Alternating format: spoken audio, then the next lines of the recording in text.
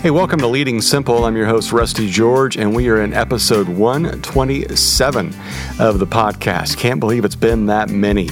And it's been a wild year of 2020, and I know you have felt the whiplash of it all as well. Crazy things have happened, unprecedented things have happened, and we find ourselves wrapping up this year, rapidly approaching 2021, and we're excited about it. We're excited for things to end. We're excited for new beginnings, where there's an assumption in the air that things will all be better in 2021. But I thought I'd take just a little bit to reflect on some things that I've learned over this past year about leadership, about fatherhood, and a few life lessons along the way.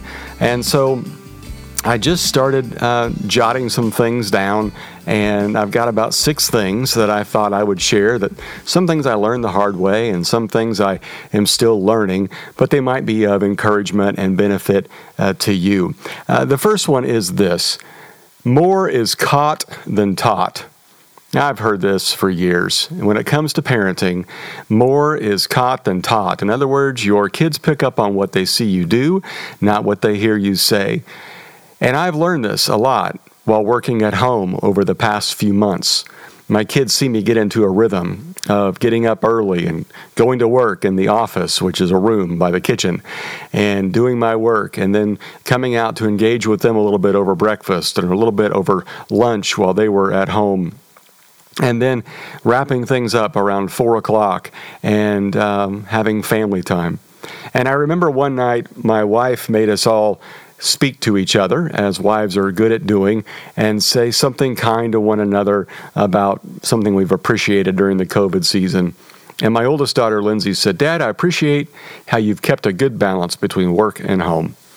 And I hadn't really started to do that or tried to do that intentionally, but I was so grateful that she pointed that out, because there have been times that I have since then thought about, well, I can squeeze another couple hours out here after dinner, or I could answer some email while we're all watching TV together, or I could read this book on leadership while no one else is paying attention. And that would be breaking that boundary. And I was so happy that she caught that, even though I hadn't necessarily taught that. And I've noticed that there's some negatives about that as well.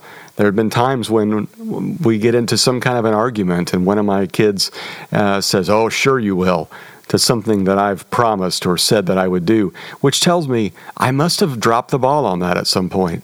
I must have told them we would do that, and then we've never done it. Or I must have told her that would happen, and it never has. Because more is caught than it is taught. And that's a lesson I continue to learn. I think we all learn that one. Here's a second one. Clarity is more important than certainty. I've noticed at work, people are hypervigilant on clarity, even more than normal. It used to be I could say a few things in a meeting and everybody would kind of go, "Oh, I get it," and they'd kind of go off and get rolling. But now I find that saying one thing leads to 2 or 3 meetings afterwards just to get clarity on what it is that I've said, so that we make sure we use our time and resources right. Everyone's in a heightened sense of, I'm not real sure what the default is. This happens at home too. I know many times I'll have a thought in my mind of what I'm going to do or where I'm going or what's going to happen next, and my wife will ask me and I'll say, "Well, I was going to go do this, or I was going to go get that," or whatever it might be. And she'd say, "Well, you might have known that, but you didn't tell me." And I was certain, but I was not clear. And so much of leadership is just about being clear, even if we're not certain where it is that we are going. Throughout the COVID season, I think our objectives as a team have changed 4 or 5 times, but I like the fact that they've been clear every time that we've done it. We started off with, we want our community to know that we care. We want our church to know that we care. And then we just kept kind of going from there. We implemented some new strategies. We reduced some debt. We were able to sock some money away to prepare for what might be coming. And we were able to realign our staff to pivot towards more digital content, both online and on social media. And throughout that, we've learned a lot. But all throughout it, we've tried to be clear. Something to think about with your relationships. I may not always know exactly where we're going or what we're doing, but I will be clear about what I think is next. Here's the third thing. Sabbath is necessary. Sabbath kind of gets kicked around as a word that is more of a Jewish term, part of the Ten Commandments, or maybe part of a 70s rock and roll band. But the reality is Sabbath is a day of rest that God set up for us. And the Sabbath is made for us. Now, we weren't made for the Sabbath. We're not to keep it holy just so we make God happy. We're to respect it so our bodies can rest. The best definition I've heard of a Sabbath is planning the day where there are no consequences.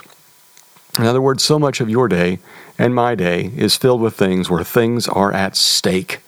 And money hangs in the balance, or time hangs in the balance, or relationships hang in the balance, or results hang in the balance. We desperately want to create some times and some rhythms and some moments where we are able to do some things that really, it doesn't matter if you win or lose. I play golf once a week, and I don't care if I win or lose. I don't even keep score. Maybe for you, it's to go on a hike. Maybe for you, it's to go fishing. Maybe it's to pick up some form of exercise, which is really more of just enjoyment.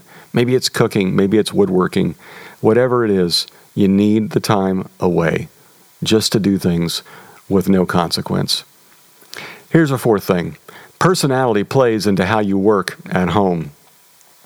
I always thought that I was a highly structured person, and I am. But what I noticed was, after I get a structure in place for a while, I begin to get a little antsy. And then I start moving things around my office. I start getting a little creative with my schedule. I come up with different workarounds because I need a little bit of difference. And that's not wrong, but it is my personality. And what I've noticed is when you work at anything, you need a little bit of your personality to be a part of it. It's not enough just to do things the way everybody else does them. Find ways for your personality to flex its muscles. And that's true at home as well. You may be married to somebody that's hypervigilant about the calendar. Let that person know you need a little bit of controlled chaos once in a while, or a little bit of flexibility in that schedule. Sometimes just having the conversation the night before you go to sleep, before the next day, maybe it's a day off, maybe it's a day of Sabbath, and you just look at your spouse or look at your family and say, what's a good day for you look like tomorrow? I'm always amazed when I do this with my family, how their ideas are a lot different than mine. And so then we can begin to strategize on a way that we all win tomorrow, rather than us not having the clarity. There's that word again. I've come across all kinds of different personality tests that help out with these kinds of things. Obviously the Enneagram helps, but a new one from Patrick Lencioni, who is a business guru for the Table Group, writes a lot of great books like The 5 Dysfunctions of the Team, or Motive, or The Advantage. He has a new test that you can survey yourself and your team that's found through a website called Working Genius. And it really describes 6 different ways that we work together. Not personality tests, but just the way we work together. Some like to identify a problem. Some like to solve a problem. Some like to finish the problem. Some like to correct mistakes. We just have different ways we work. And I found that test to be very, very insightful. Here is a 5th idea, and that is bite-sized wins the day. I get a lot of questions from people about how do you do a blog, a podcast, a message, a book, and I've recently started taking some seminary classes again. Well, the reality is I just highly schedule my week and I batch things together. For instance, on Monday, I'm going to work on meetings, and it's all meetings all day. I'll have them, I'll prepare for them. On Tuesday, I'm going to spend a lot of time writing. I write blogs, I write for the podcast, and I was writing for a book. On Wednesday and Thursday, it's all message prep. Prepping for this weekend's message, prepping for a message 6 weeks out, and brainstorming possible message series in the weeks to come. Finally, figuring out who you are and how you work goes so far. And I've discovered that if I take one day a week and get up really early, For you, that might be 4 o'clock. For you, it might be 6 o'clock. But getting up before everything gets going, you can knock a lot of things out in just a couple of short hours. And it gives you tremendous headwind into the rest of your week. Finally, everyone is different. That's what I've learned in being quarantined at home with my family. I've learned that absence does make the heart grow fonder. And when you're together all the time, you don't have time for that absence. I've learned that being together is a lot like when you were a kid and you'd stay the night at your buddy's house, and then he'd say, oh, let's stay the night at your house. And you do that, and by the third night, you're ready to have a fist fight. Sometimes you just need a break. And I've learned that everybody's different in the way that we respond to one another.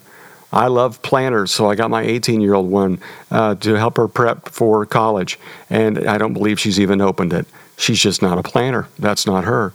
My youngest, meticulous with her planning. We're just different. Our love languages are different. My love language is acts of service.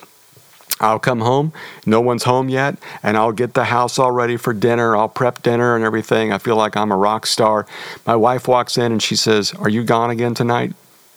Because her love language is time. My oldest daughter comes in and she's got a story to tell because her love language is words. And then my youngest daughter comes in and says, did you bring me what I asked from the store? Because her love language is gifts. We all not only receive love differently, we give love differently. And because of that, everyone is different. We're constantly learning from one another how to be better at being together. I don't know what leadership lessons and fatherhood and parenting lessons you've learned through COVID, but I'm pretty sure you've learned some. Take a little bit of time and write down some insights that you've figured out. Share them with me on the podcast by sending them into the blog and replying to those. Send it to me on social media. I'd love to see what it is that you're learning so we can continue to learn together. Hey, thanks for listening. If this was helpful, pass it along to somebody else. As always, if you rate the podcast and subscribe to it, it really helps get the word out there. And we'll be back next week with a brand new episode. Oh, I can't wait for this one. I get to interview an author, best-selling author, and a pastor by the name of Mark Batterson. We actually have some history together, and I can't wait for you to hear all about that. He is the best-selling author of the book, The Prayer Circle. I'm sorry, that's not the title. It's Circle Maker. Hey, if you've made it to the end of this podcast and heard that guffaw, I'd like to know about it. It's called Circle Maker. He wrote it. It's an unbelievable book on prayer.